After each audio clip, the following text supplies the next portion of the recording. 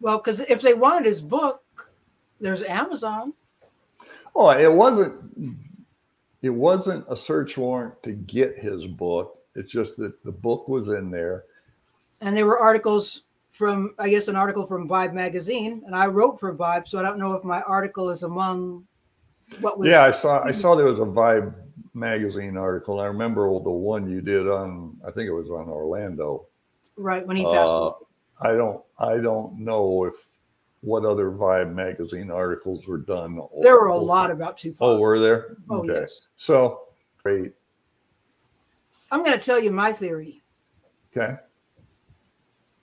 When you write a book, I know I wrote a book for Simon & Schuster. I first worked with a literary agent. She went through what I wrote. Then I worked with an editor at Simon & Schuster. Then at some point you go through with someone from legal poring over the book. So you go through all these different stages and have all these different drafts. The fact that they took the book and also took hard drives, and again, this is conjecture. In the original drafts, maybe there is something that's incriminating on those drives. Recordings, perhaps, of the interviews is a possibility. That's an interesting thought.